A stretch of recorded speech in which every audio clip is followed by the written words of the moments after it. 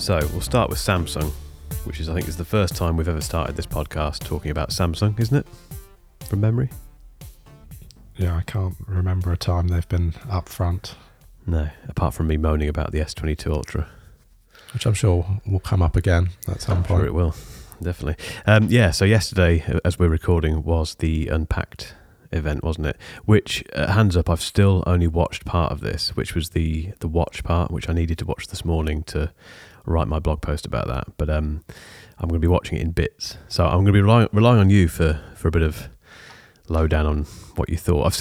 I've caught other bits of it as well, so I can definitely lend some thoughts. But yeah, what was your overall thought about it? I thought it was nice. It was very polished. It was very Apple. You know how, like, in the Apple presentations, they'll talk you through a product, maybe show off a pre-prepared video, and they're very good actually at sort of packing in a lot of information into a short amount of time that is sort of relatable and digestible. And then at the end, they tell you what they told you. So you get that slide with all the squares with rounded corners that sort of just recap on all of the things that they told you about. Samsung did that. I don't know if you noticed. I did. I took a screen grab it actually for this morning, and it's spookily like Apple's, isn't it? It's very Apple, isn't it? Which is not a bad thing. I mean, they're the best at this sort of stuff. So there was no random period drama segment this time. No, although when I was kind of skipping through it, I got to stay a bit where they were it was like a kind of meeting they were having, some sort of video planning meeting. I can't think which bit it was before, but it was all a bit meta, a bit strange. There has to be something weird in there, doesn't there? Because it's a Samsung event. Yeah, I don't know. I quite like it. It's different, isn't it? I think. Yeah, why not? Because why not make it weird? I do like these tech presentations because I always make sure to tune into the Apple ones, the Google ones, the Microsoft ones, and the Samsung ones, and they're all getting very similar because the Google one was quite Apple-y as well. I thought it was, yeah, I thought that, but that was good. I think everyone benefits because they're really well put together, engaging productions, so that's nice.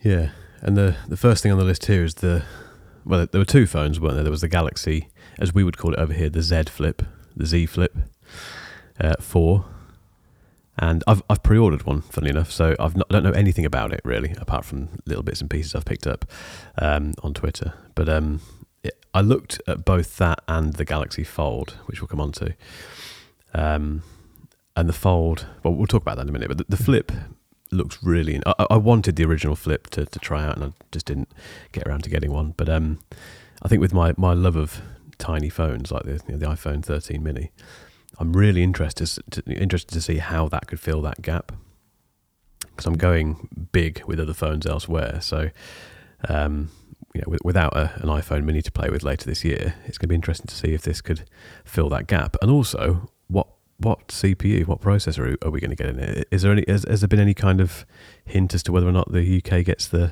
proper one or the crap one? I don't know. I haven't looked into it. Yeah, I hadn't thought about that.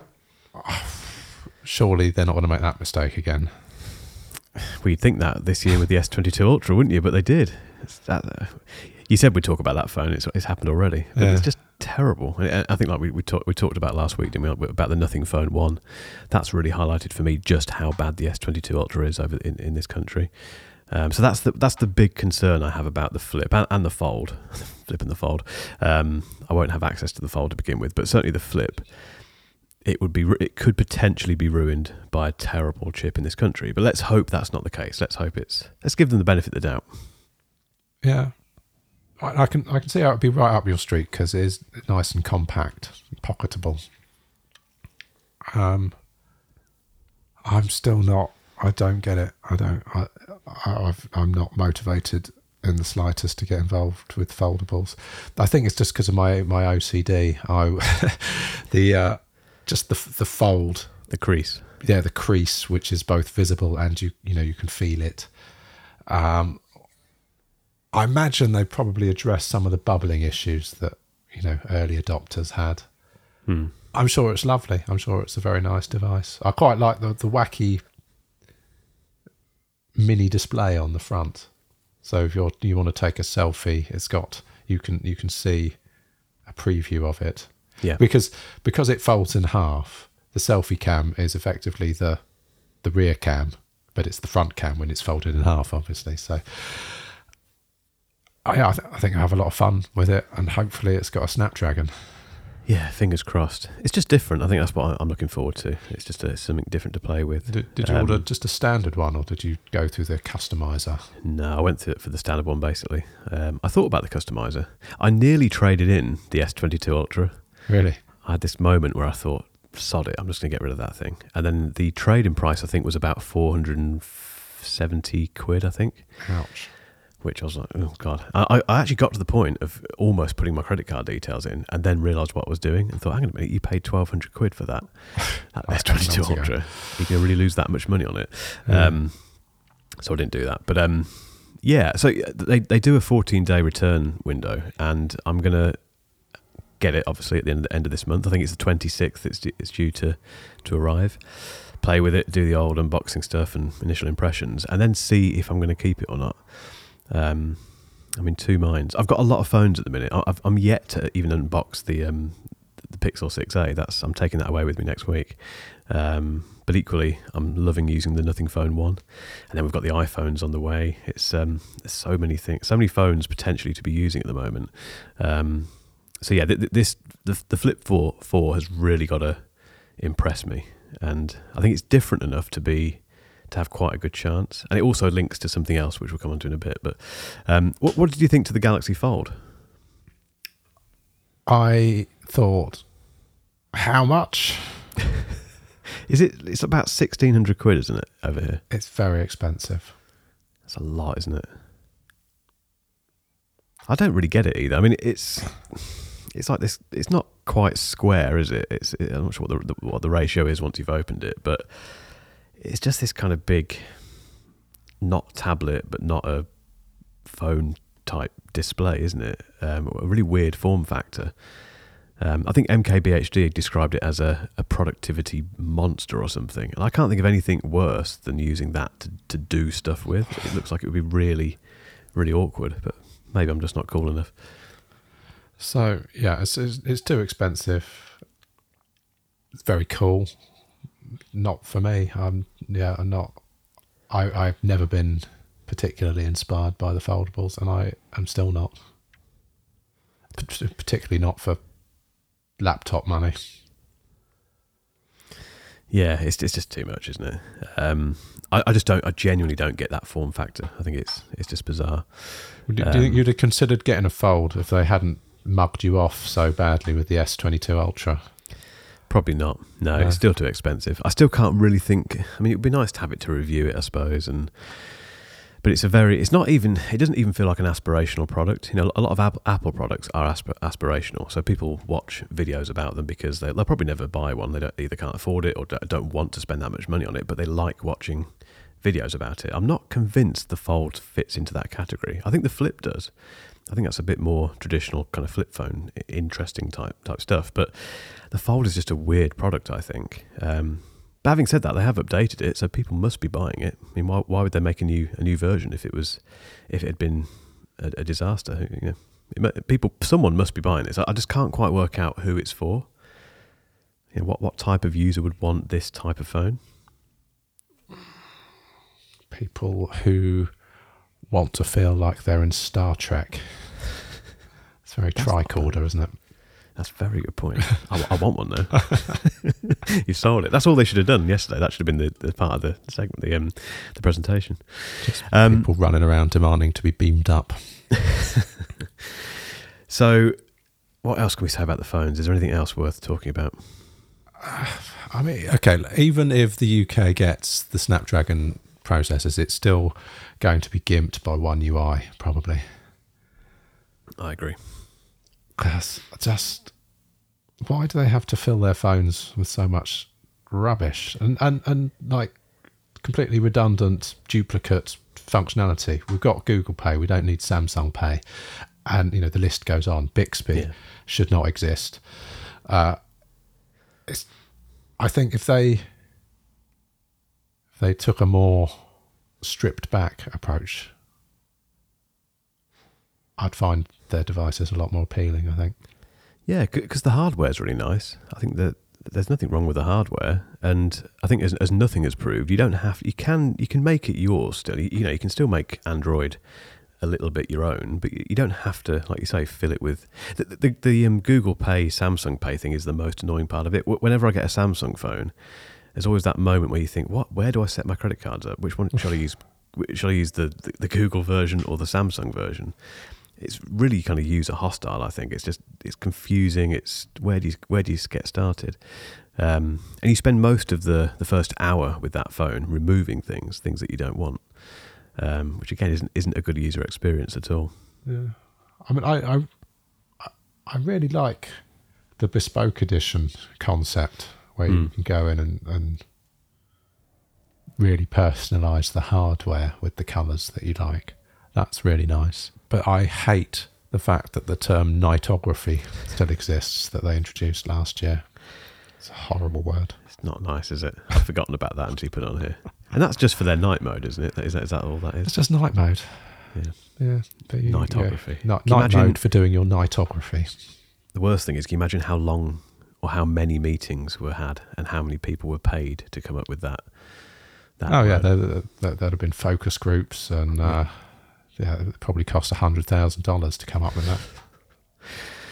Yeah, I hate it too. But the bespoke stuff is pretty cool. I think, again, I'd like Apple to do something like that. They do it with the watch, obviously, to a degree. Although I think actually, like you mentioned yesterday, actually, the configurator on the Samsung website is better, I think. It's quite fun. Brilliant.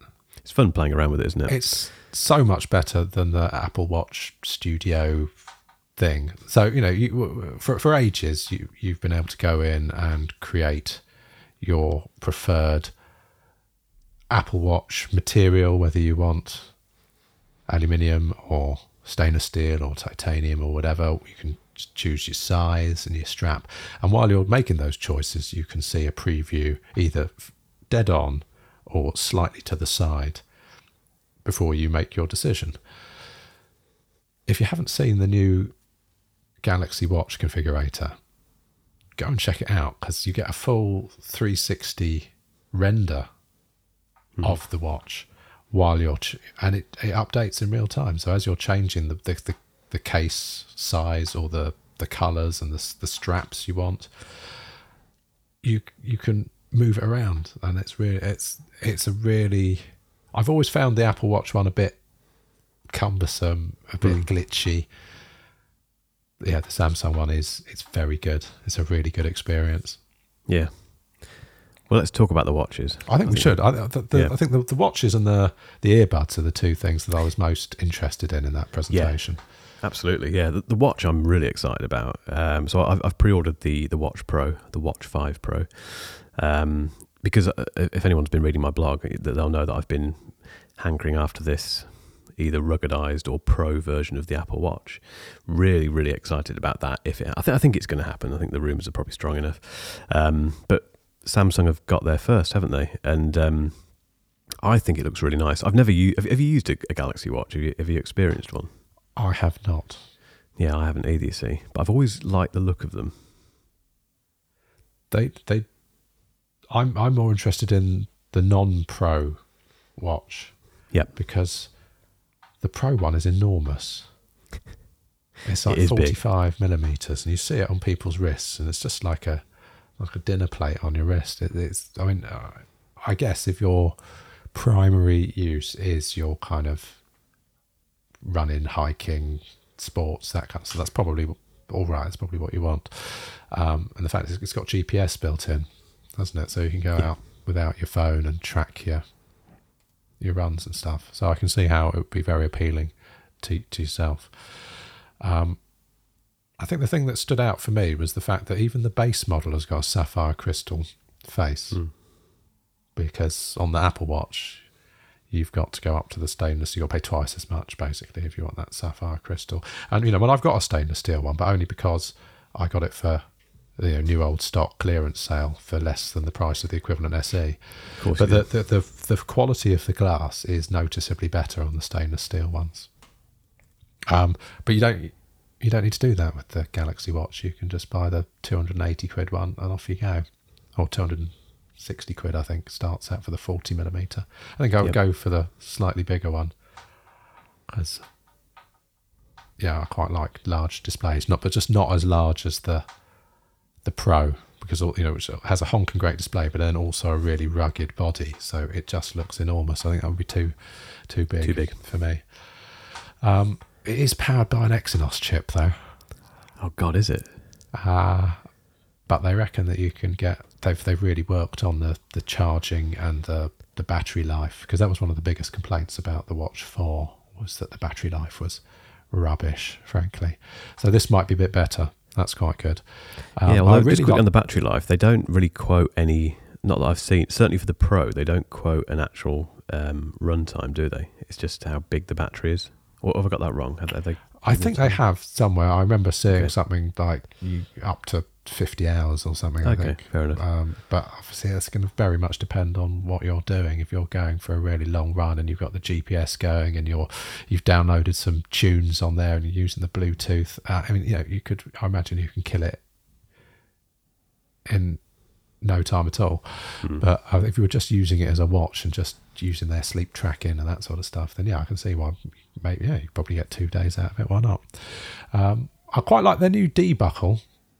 It's basically like the deployment buckle that you can only get on the Hermes fancy watch straps on the Apple Watch.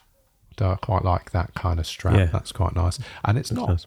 I mean, it's an optional extra, but it's not a ludicrous amount more to have a nice metal magnetic buckle with much more adjustability. So rather than having pre-cut holes that may or may not fit your particular wrist, that deployment, the D buckle, you can slide it up and down to get absolutely perfect fit. So I mean, I really like how it looks. I think it actually looks better than an Apple Watch. Oh, I think it does by quite a distance, to be honest. It's circular, which most watches are. I've always preferred that, really. I think it looks really nice. I think it's really keenly priced as well. Even the Pro version. I think the one that I got was £489 or something. And you can guess that if Apple does bring out a Pro version of the Apple Watch, it's going to be a grand, isn't it? Easily, yeah. Plus another 1,500 quid for the right strap, and so there is that to bear in mind. I think it's very well priced, and the Exynos thing. I guess these are smaller devices. It's not having to do as much as the S22 Ultra. So if they put the S22 Ultra version of the Exynos chip in there, would probably be okay. But I'm sure that's not the case. But and sensor-wise, it's got a temperature sensor, hasn't it, along with all the normal stuff. Yeah, well, so they beat Apple to the punch there, because that's the big new sensor that's going to be in the next Apple Watch, according to all the rumours. Yep. I don't know how much I care about that, really. No, I'm not sure about that either, but nice to know it's got it, I suppose. Well, what I do care about is the fact that historically Galaxy Watches have only really played nice with Samsung phones. Yeah. And you can sideload stuff. So again, on the XDA developers, you can go and get the Samsung Health app, a modified version that you can run on other devices, which will allow you to access your ECG and your blood pressure and all that sort of stuff. So it is possible. Sometimes it's not going to work on every device, and it may be a bit glitchy, but by and large, you can pretty much get Samsung Health running on non-Samsung devices, and you can install Google Assistant on it. You can use Google Pay with it, so you can get most of the way there. You're going to have the best experience paired with a Galaxy phone. At least historically, we don't know whether they've opened that up a bit, given that they're working very closely with Google now. So we'll have to wait for your review and see what comes back from that. But the other annoying thing is that a lot of other Android wearables, you can charge using a regular Qi wireless charger. But historically, the Galaxy Watches only really play nice either with the puck that it comes with or on a Galaxy, a Samsung branded wireless charger. And even then, it might not work. So I don't know. I haven't seen anything about the 5, whether that's still the case, whether you have to use their puck or their charging mat. But that's another annoyance. But yeah, in terms of the look, the value, the functionality, I reckon that there's hoops to jump through, but I reckon I can get it to work all right with my Nothing phone. And that was one of the things that, as we talked about last week, is that's one of the things that would probably keep me in the Apple ecosystem, is the lack of a viable Apple Watch wearable. Yeah. But I think the Galaxy Watch 5 might actually fit the bill. So I'm not going to pre-order one. I'll wait to see what you think of it and how you get on with it. But yeah, it's looking quite good for my continued enjoyment of the Nothing phone. I might, if I get an Android wearable, might be all right. And the Nothing phone is still your daily driver, is it? It is. I'm loving it. Yeah. It's a superb phone. It's great. Yeah. Well, let's see what I think. Like I say, it's coming at the end. The watch is coming at the end of this month, hopefully, unless there's some kind of delivery black hole as always. But yeah, we'll see what. I mean, like I say, I'm getting the Pro version, so I'm not getting the other one. But the software experience is going to be pretty much the same. I guess the ability or not to let it play nicely with other phones should be the same. So we'll see. We'll see what we think. Galaxy Buds 2 Pro. I always get the number the wrong way. I always want to say Galaxy Buds Pro 2. It's Buds 2 Pro, isn't it? Yeah. 2 Pro, 2 Furious. With no space. And yeah, so I've not seen any of this at all. I know that they were revealed yesterday, but there's a couple of things you've put at the top of the show notes here which immediately spark interest. The first one being 24-bit 48 kilohertz wireless, but not lossless. I didn't see any mention of the word lossless anywhere. Okay. But they reckon they can cram 24-bit 48 kilohertz audio over Bluetooth, or maybe they've got some other. And I think they explicitly said they've got their own codec where they can pump 24-bit 48 kilohertz audio wirelessly. Nice. Which is interesting because there was those allegedly truly lossless earbuds from Neura, which I think I'm waiting for. Yeah, you're waiting for. So I don't know what the situation there is, but yeah, I mean that looks like high resolution audio wirelessly seems to be creeping in, doesn't it? You've got the ones from Neura, you've got these new Galaxy Buds 2 Pro. So I'm quite hopeful for what Apple do with the next AirPods Pro. But in the current climate, it's no longer the king, is it? Because you have recently switched to the Oppo Enco. Is it the X or the X2 you've got? Enco X. So apparently there's an X2 out. I don't know what the difference is. Okay, interesting. But those have been tuned by Dyne Audio. I've always loved Dyne Audio stuff. If money were no object, I would replace all of my Q Acoustic speakers with Dyne Audio speakers because they sound amazing. So I can well believe that if they've had a hand in the sound signature, that they'll sound really nice. But then there's the LG, I forget what it's called, like the Tone T90 or something, just announced this week, which is apparently the first Dolby Atmos head tracking spatial audio earbuds that aren't Apple. So one of the things that I enjoy the most about AirPods Pro is that head tracked spatial audio. And again, that's probably another one of those things that would keep me with one foot in the Apple ecosystem. But now you can get... So Dolby have got their own head track spatial audio thing going on, and you can get it in these LG Tone T90s. And you know, like with the camera systems on phones, you've got to have some kind of big brand tie-in with Hasselblad or, you know, Leica or Zeiss or whatever. And it's the same with headphones. You've got to have a big brand like your Dyne Audio. But anyway, the LG ones have been tuned by Meridian. Are you familiar with Meridian? I am, yeah. I mean, that's a super high-end audio company. Yep. So again, if they've put their name on it, it's not going to sound awful, I don't think.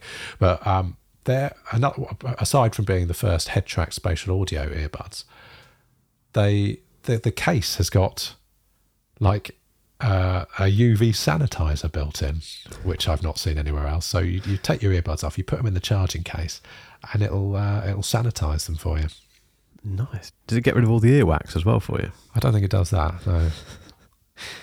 So things are really hotting up in this area, aren't they? I think it's what's really surprised me, like you mentioned a moment ago, is just how good those Oppo Enco X are. Part of the reason that I'm using them is because one of my ear tip things snapped off on my AirPods Pro, and I just can't be bothered to replace it. And I remembered that I had those Oppo Enco X that were sent to me as part of the Oppo Find X Pro 5, whatever it's called, review. And they let me keep those. They took the phone, unfortunately, but they let me keep the earbuds. And I just suddenly thought, I've still got them. And I'd been using them on and off now and again because I like them. And I've not stopped using them now for weeks, actually. And they're just so much better than AirPods Pro. And you do miss some of the ease of the AirPods Pro, the ability to very quickly connect to things, and they are probably better calling headphone earbuds than the Oppos, but it's just the sound alone, the sound and the price. The Oppos are about 170 quid, I think, versus the 230 whatever it is for the AirPods Pro. But the sound's amazing, and for me the fit's better as well. I know that's different for everyone really, but I'm less likely to have to readjust them in my ears. Have you heard Dynaudio speakers? I was thinking this the other day. I don't think I've ever heard them. No, I've always heard good things. Your home cinema, you've got recessed speakers, haven't you? You've got them embedded in the walls and things. Do you know what you've got in there? They're monitor audio, which are great. They're already very good then, aren't they? I was going to say you might want to go and have a listen, because Dynaudio do embedded home theatre speakers, which are also very good. I think when I was doing some research, I came across Dynaudio at that point. But yeah, it's great heritage, isn't it? And I just think Apple have got something to prove now.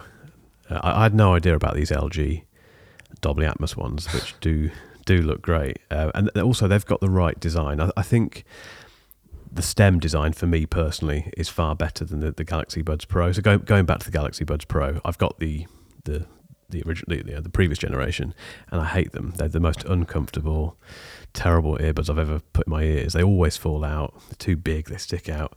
I don't know if the 2 Pro are any better, but I just don't like that design, that kind of chunky little fat design. Whereas the stems, for me, just work better. And it looks like LG have done that as well with their tone-free, which are $230. That's not too expensive, really. I do wonder how you access. I mean, okay, so it's obviously Dolby Atmos and head tracking compatible. How do you access that content though? Is that compatible with Apple Music or? I've no idea. That's the only thing I'd wonder with that. Well, so I imagine if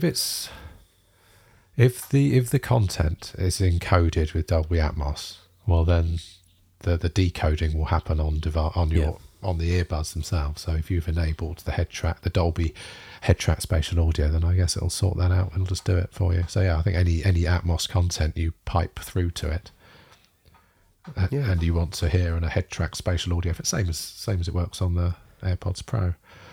But I mean, one of the most important things about all of these AirPods Pro alternatives is that you can charge them via USB-C. Exactly. Are we going to see USB-C on the next AirPods Pro? I sincerely hope so. It has to be. I mean, the iPhone, that's a lost cause, but, well, maybe it's not, but I think it's probably a lost cause. Surely, AirPods Pro, the next AirPods Max, they have to be USB-C. It's so stupid that they're not.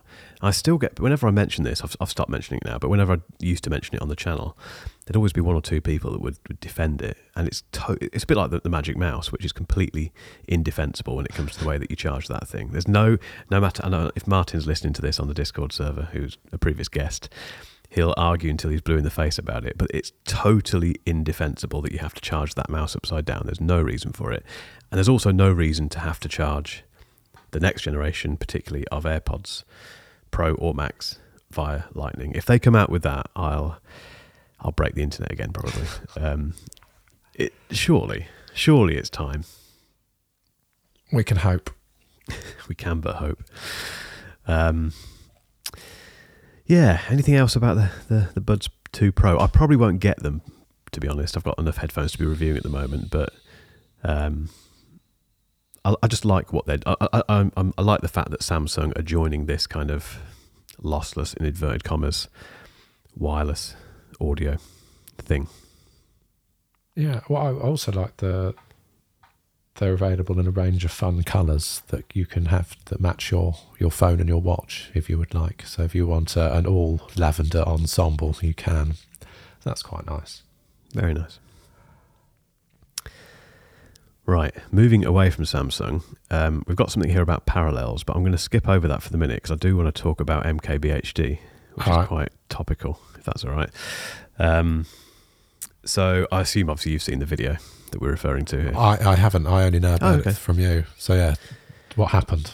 Yeah, so he, about 3 or 4 days ago, he published his first ever back-to-school kind of tech accessories and recommendations video, and he started it by saying that he's never done one. So even though he started his channel effectively in the kind of dorm room of his college, he's never done a back to school video apparently. So he's done that. Everyone else is doing it at the moment apart from me. I think it's a great idea. I like the idea of these videos. I think it's a great way to hopefully generate a bit of interest from another audience segment and genuinely help kids and people going back to college with their tech purchases.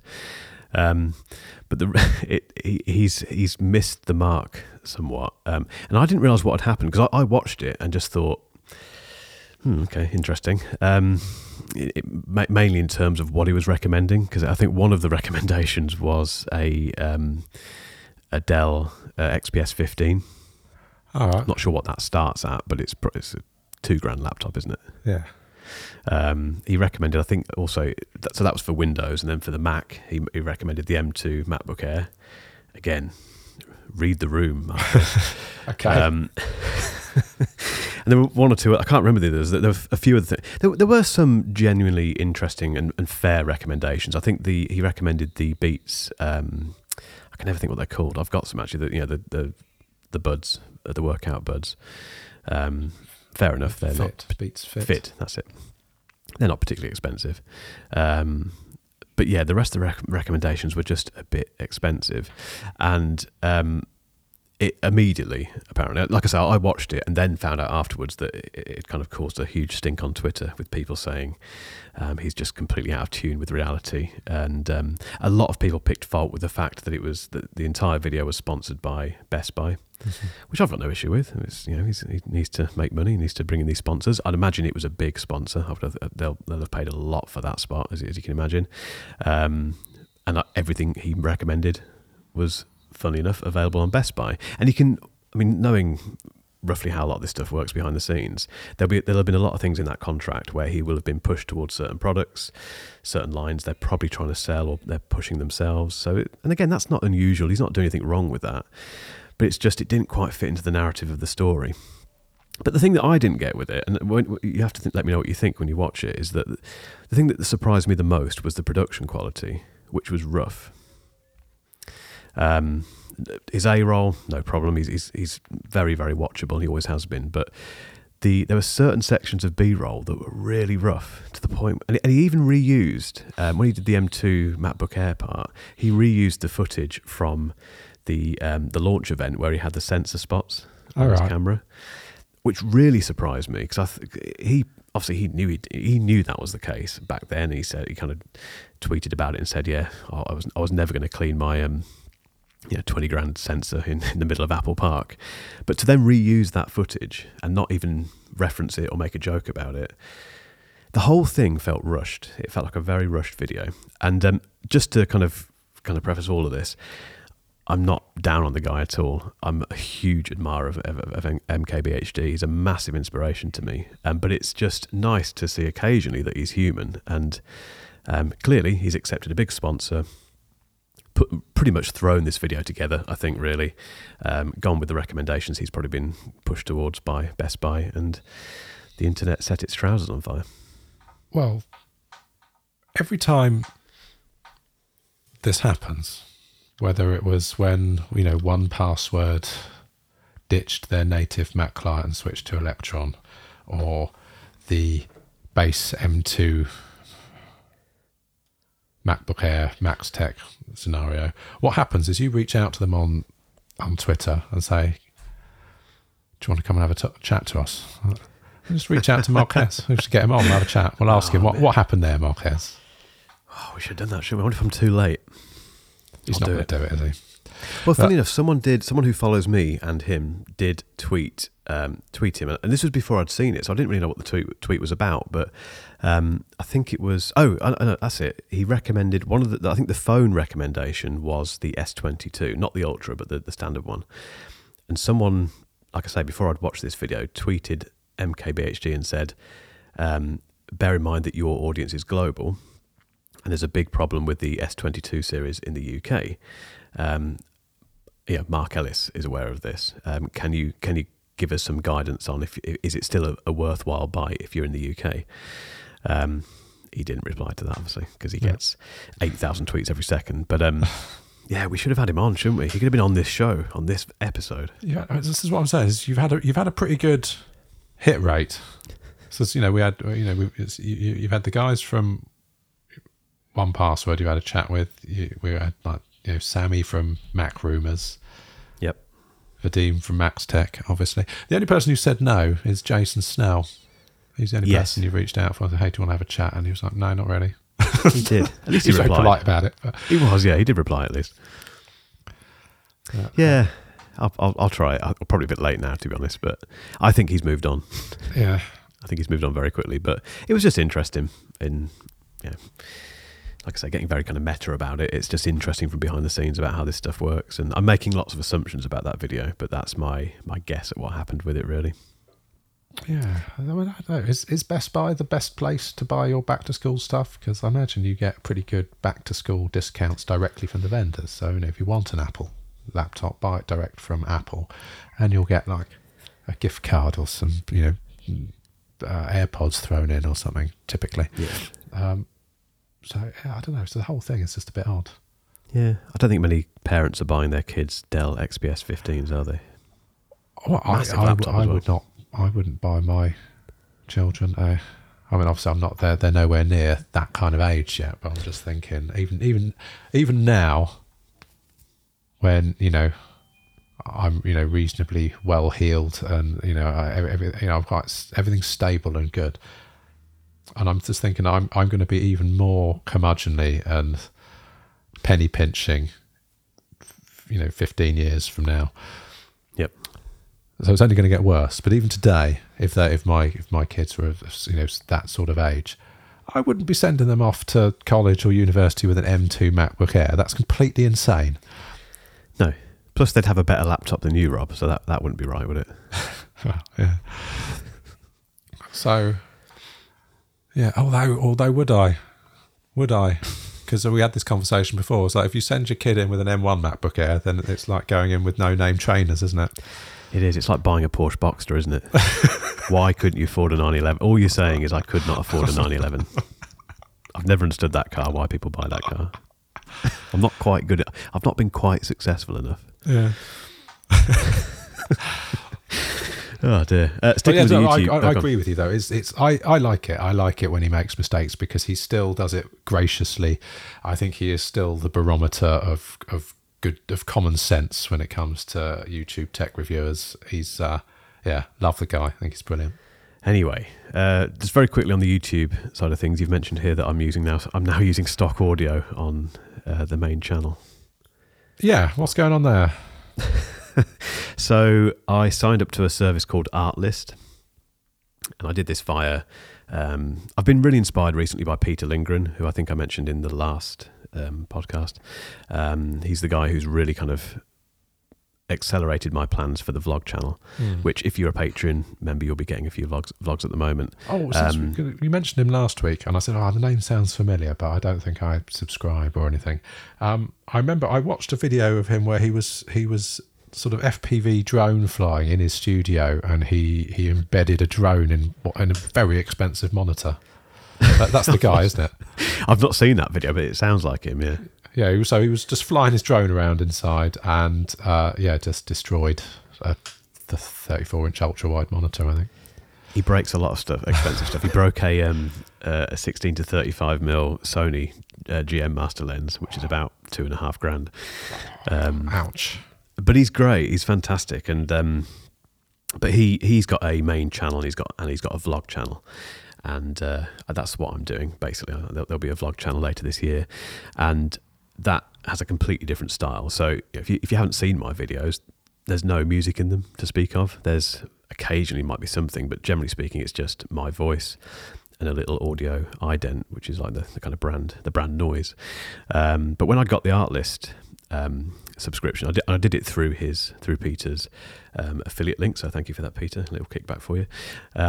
Basically, it's a service where you pay a monthly or annual fee, and you get access to a massive library of stock royalty-free sound effects and also music, and it's huge. And what's nice about it is it has a lovely filtering system, so you can do it by the obvious things like genre and instrument and stuff like that, but then they have things like by mood. So if you want exciting music or sad or happy, whatever it might be, and you can combine those filters, so you can very quickly find the music that you want. And as I say, the vlog... You can do that with YouTube Studio. I mean, obviously it's got a much smaller pool and it's, obviously everyone uses it, so you hear the same things over and over again. But that you can choose your soundtrack by mood there as well. And just like specific lengths and things. So you say, well, look, I want 30 seconds of energizing music, and then you can choose from a bunch of stuff. So, but yeah, no, I imagine this is much higher quality, a much wider selection of royalty-free music that you can use. I think if you've got the budget for it, it makes total sense. If you've got to a stage where your channel is a certain size and it's your main business, and you've got a bit of, you can invest in it a little bit, it's really worth it, just for what you said, really, for the kind of breadth of music you get on there. It's always being added to. But yeah, so I've got that now for the vlogs that I'm doing. And just out of interest, I can't think what the first video was, but I was editing a main video. I thought, I wonder what it sounds like if I just have a little music bed at the start during the hook. I did it, and I didn't like it at first. Slept on it, came back to it, and thought, no, hang on a minute, this could work. So the last 3 or 4 videos that I've edited, not all of them have been published yet, but they've all got this little bit of background music at the start, which is very unusual for me. It gives a very different feel, I think, to the intro. And it's a bit of a test, to be fair. I may not stick with it, I don't know, but I quite like it. And I think also it's kind of, you can get a bit stale with this stuff. So I've got a very kind of, everything I do is very process driven, and I've got into a very slick way of creating videos. But because of that, you do the same thing each time. So you have the hook, you have the intro, you have the same transitions, etc., etc. And I kind of change those occasionally and update them a little bit here and there, and polish them a bit more. But I've never done anything more than that, really. So adding a music bed just to that start, so the first 10 seconds or whatever, is quite a big thing, really. And for the style of the videos. And yeah, I know the video you're talking about.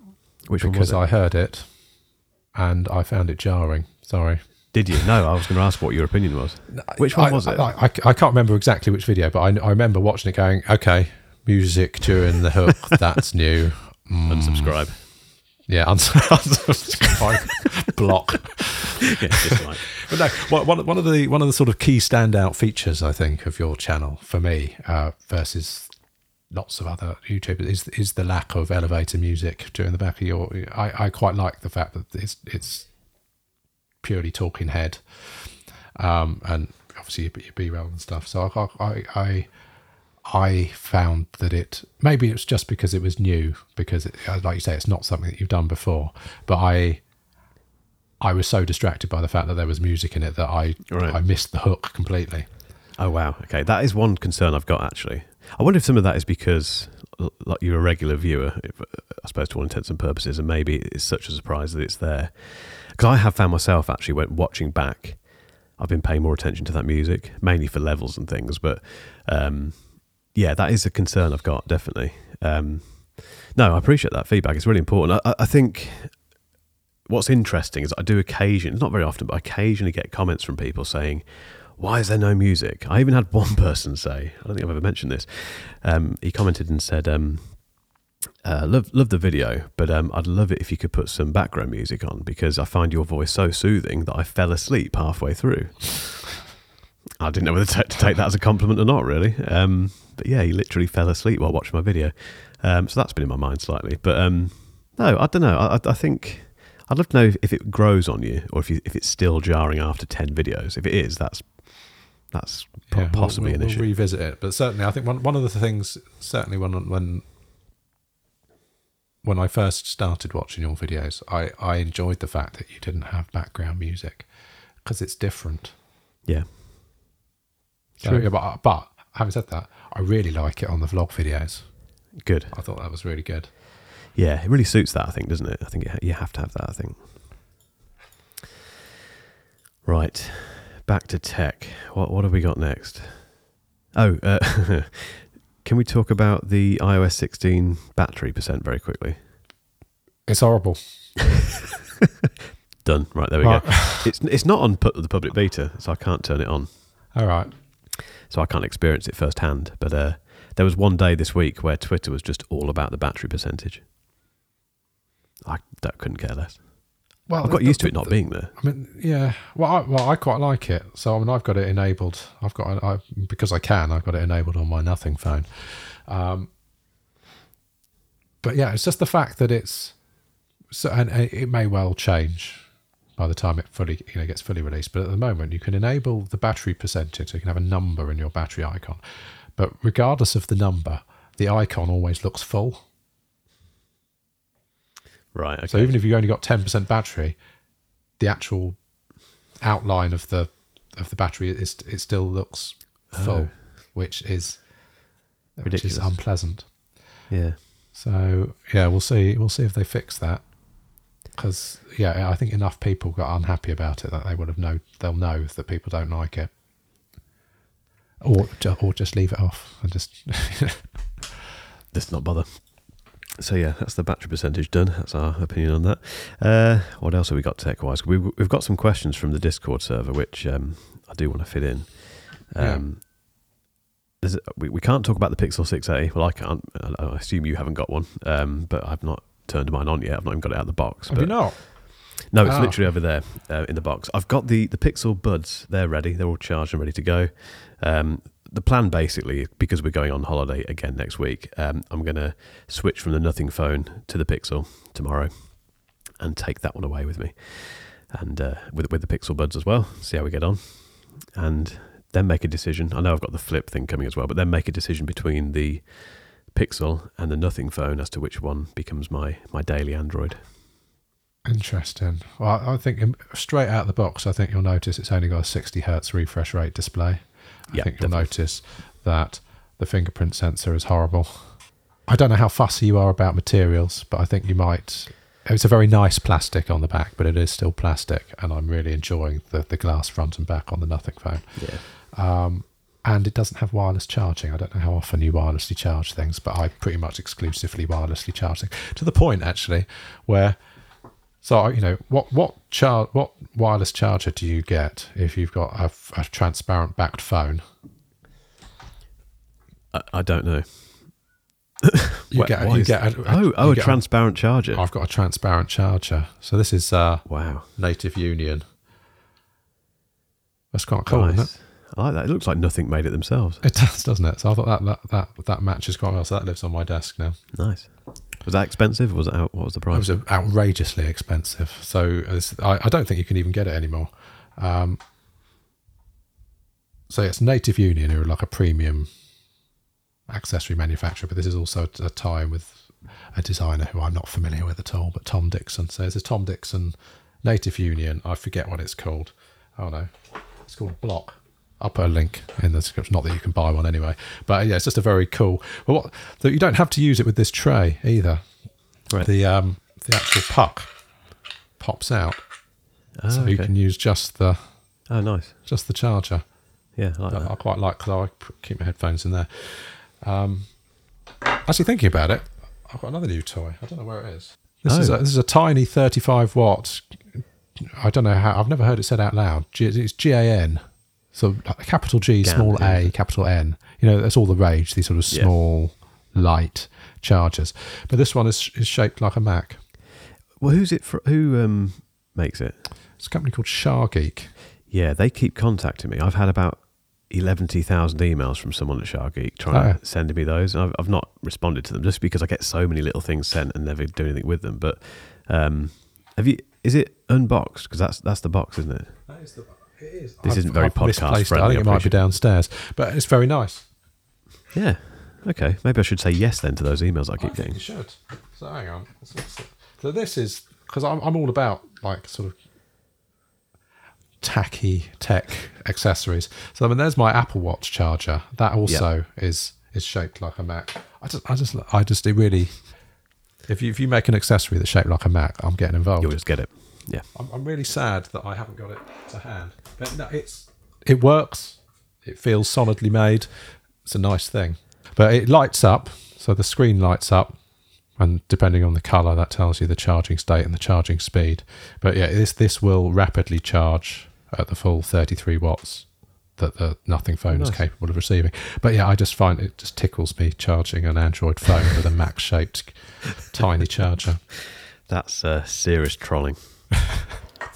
That's why you need to get on with your blog, Rob, because you could talk about that sort of stuff and really annoy certain Android users. Oh, I was so up for that because I read your book, I read Justin's book, and I was all ready to go. And then I just had the most horrific 6 weeks of.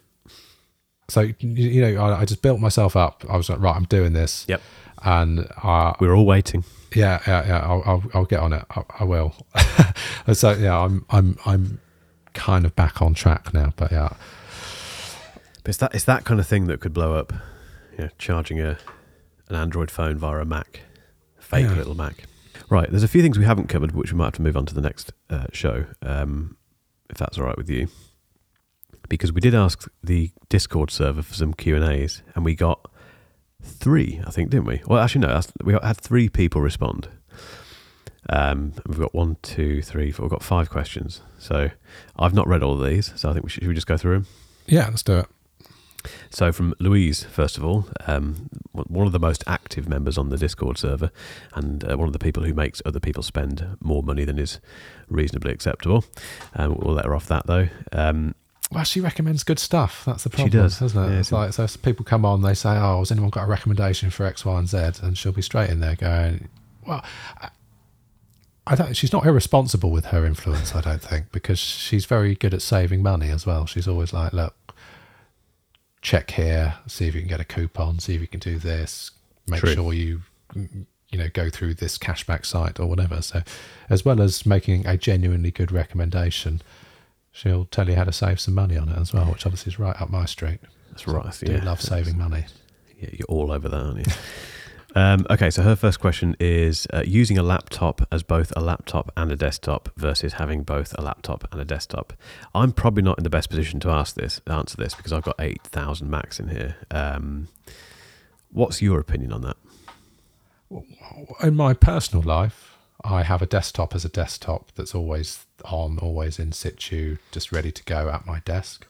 And then obviously recently I've got a base M1 MacBook Air for away from desk duties. And those duties were previously served by an iPad Pro. So I'm still pretty old school in that I'd like to have a dedicated desktop machine because frankly I'm too lazy to plug in and unplug even one USB-C cable. Because you can do that. Sort of your modern computing now is that you have like a Thunderbolt dock or whatever, and then with one cable you can do your power, video, sound, have all your peripherals all over the one cable.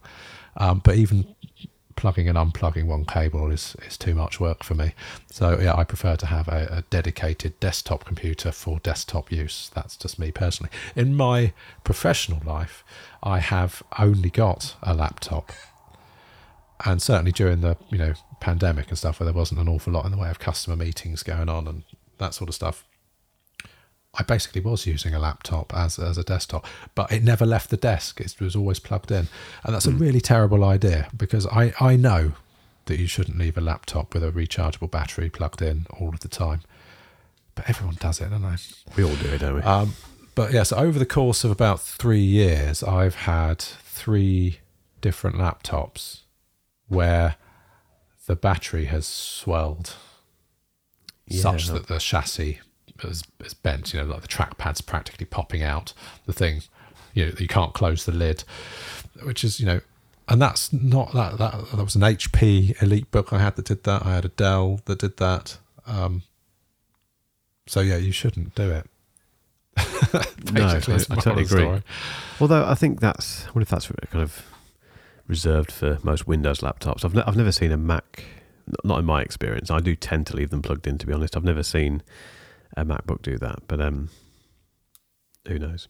I mean, for me, the setup I've got with the 16-inch MacBook Pro and the Studio Display, although it's a very expensive setup, you can spend less than that, obviously. It's very convenient. I think if you've got I think we live in a world now, don't we, where these laptops are so powerful. Even base level MacBook Airs, if you've got that and a decent display and one cable, it's very convenient just to plug it in. I know what you mean. It's for some people it can be a bit of a faff, but I love it that way. The only thing you've got to bear in mind really is obviously having a keyboard and a mouse, just for when you've got your laptop in clamshell mode. But if I didn't have all this stuff, I think I would just have a display and a laptop. I think that's what I'd do. Hope that helps, Louise. She asked another question though, which was, what's the best audio setup for the average user for Zoom? Is it using the the built-in iPhone mic? I can't get my words out today. With something like Camo, or are external mics overkill for simple needs? I don't know. There's lots of options with this now, aren't there? And it's getting more interesting when macOS Ventura arrives in iOS 16 with the whole continuity camera stuff. Again, what do you think? I think for me, it depends what you're doing with it. I think for most people, most of the time, the built-in webcams and speakers in laptops are good enough for Zoom. No one's expecting, studio quality video on a Zoom call. Right. And I quite like having a super low resolution display because then you can't see how craggy my face is. That's a good point.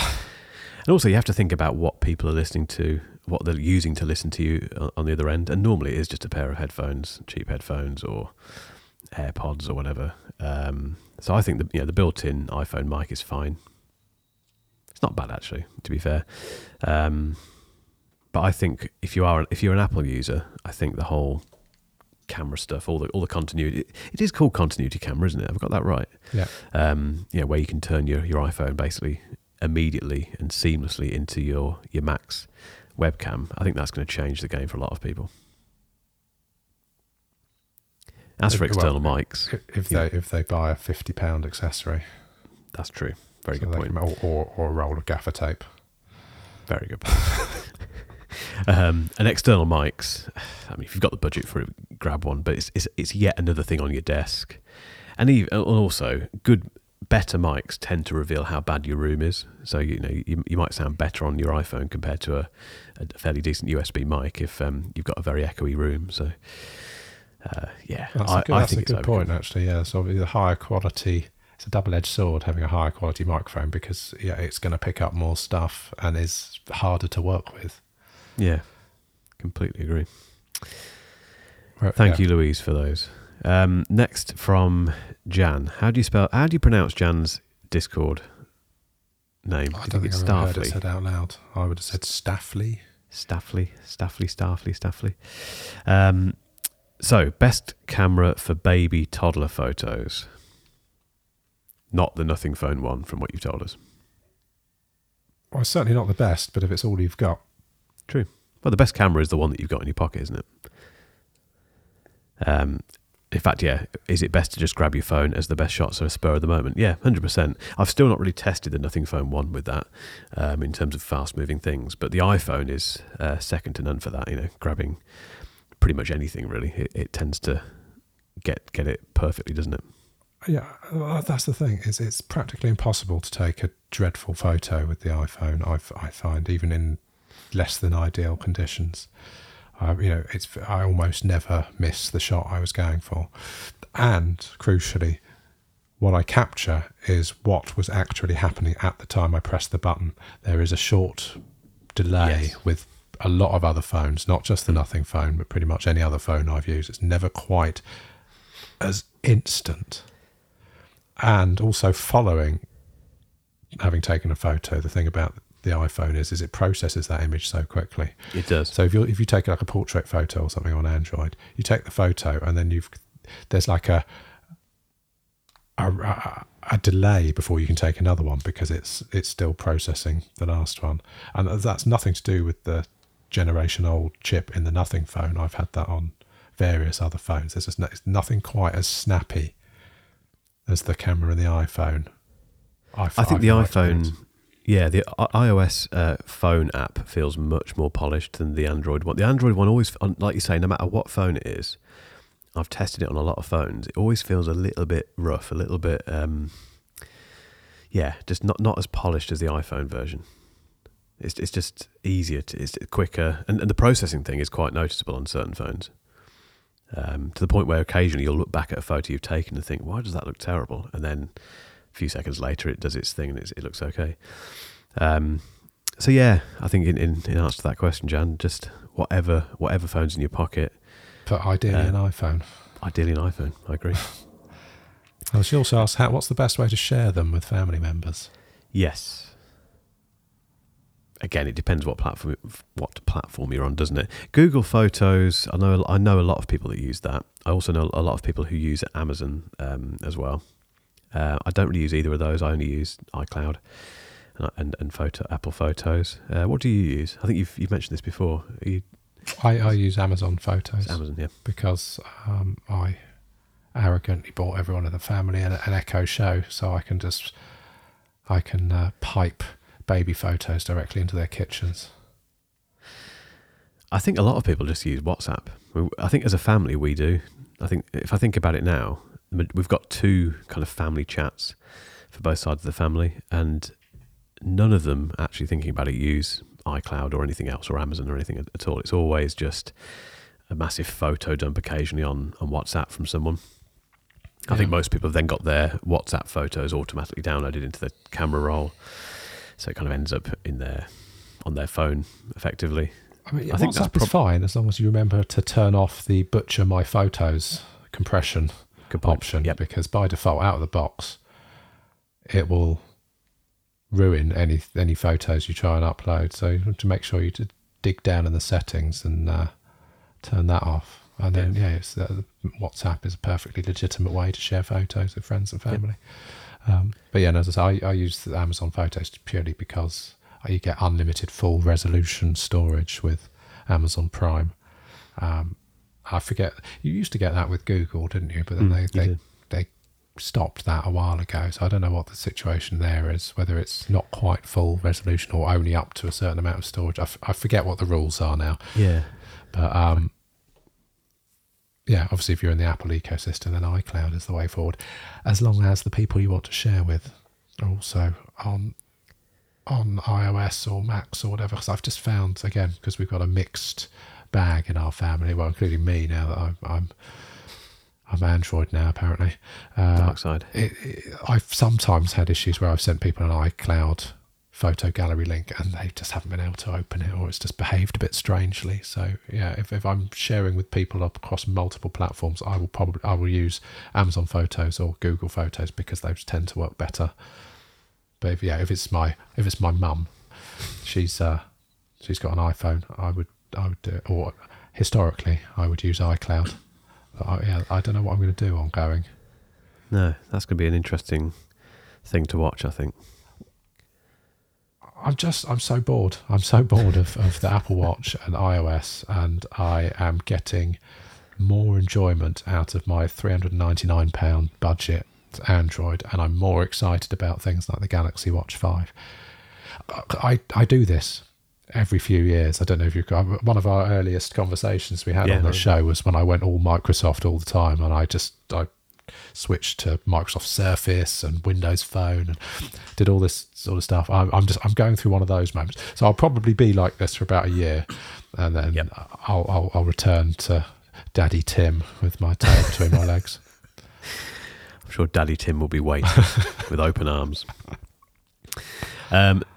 Jan also asks, why can't I make a decent coffee while vlogging? Which is a really good question. So I appreciate not many people have seen my first two vlogs, but those who have will have seen my inept coffee making skills while holding a camera.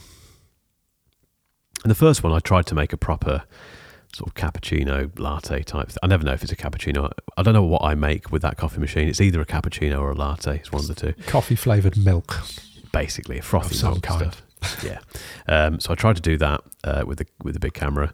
Very, very difficult. It was the worst cup of coffee I think I've ever made. Horrible. And then for the last vlog that I did, I used instant coffee just as a bit of a laugh. And partly because I was rushing that morning. But yeah, I don't know. Well, I do know why. It's just very difficult because you're kind of trying to film something and do that something at the same time. And do it all one-handed. Whereas normally, if you're filming B-roll for a video, for a proper video, you'll spend time doing the thing, or quite often, whatever you're doing, you're acting. Whereas with this, I'm actually making a cup of coffee that I want to drink. I don't know. I don't know how other people who do vlogs do this. Really, maybe they don't. Maybe Peter McKinnon. Maybe those coffees that he makes are just terrible. He just doesn't mention. I don't know. Who knows? Well, I'll try and get better. More often than not, he's got a disposable Tim Hortons cup in his hand, hasn't he? That's a very good point. Maybe we've exposed him. Maybe he's not really making decent coffee at all. Interesting. I'll try and get better. Anyway, thanks, Jen. The last question is from Doc, show regular, who says, "What is your secret tech YouTuber shame? The thing that you do as a tech YouTuber that you know better but carry on anyway." Loads of stuff, probably. I suppose the obvious one is thumbnails, pulling stupid faces, which does work, I think. I've not done any kind of proper analysis on this, but I've read a lot of stuff about it. I've heard a lot of people talk about it. And the general consensus seems to be that you do have to make yourself look like an absolute idiot to get people to click on your thumbnail, and then take the flack that comes with it from people saying, "Oh, why do you have to keep pulling those faces," etc. That's probably the worst thing I do. I interpreted that question differently. I didn't think he was asking about your practice as a YouTuber. I think he was talking about in your day-to-day life, things that your audience would be horrified to know that you do. If you see what I mean? The word secret. Yeah. Yeah, that makes more sense. Interesting. What do I do? I don't mind admitting anything. I'm just trying to think what I might do behind the scenes. I don't tidy things up enough at all. I probably should tidy things. I make an absolute mess of the studio, which you quite often see behind occasionally in certain footage. Oh, so your cabling. You're not a fan of cabling. I hate messy cabling. You don't. Yeah, I hate messy cabling, and this room has got the worst cabling everywhere. But I suppose in my defence, it's because it's a working studio. But yeah, it does occasionally look terrible when you watch back certain videos. But I'm just trying to think what I do. My secret tech YouTuber shame. I'm going to be thinking about this all day now. I might have to come back with some ideas or mention it on Discord. I can't think of anything off the top of my head, genuinely. I really can't, Doc, sorry. I probably do loads of things, actually. And what I'll do, as I do them, I'll come back. I'll mention them on the Discord server. Oh, you hit the space bar with your index finger, but we mentioned that before. And I'm so conscious of that now. This morning I've been filming some B-roll for a video in a couple of weeks, and it involves a lot of typing, filming me typing, and I'm so conscious of it. And when I analyse it now, it's really odd. I don't know why I do it. And then I just before we started recording this, I thought I'd try and do it type properly with using my thumbs on the space bar, and it felt really weird. It feels like I'd have to learn how to type again from scratch. But thanks for that, Rob. I'm really conscious of that now. No worries. Thank you.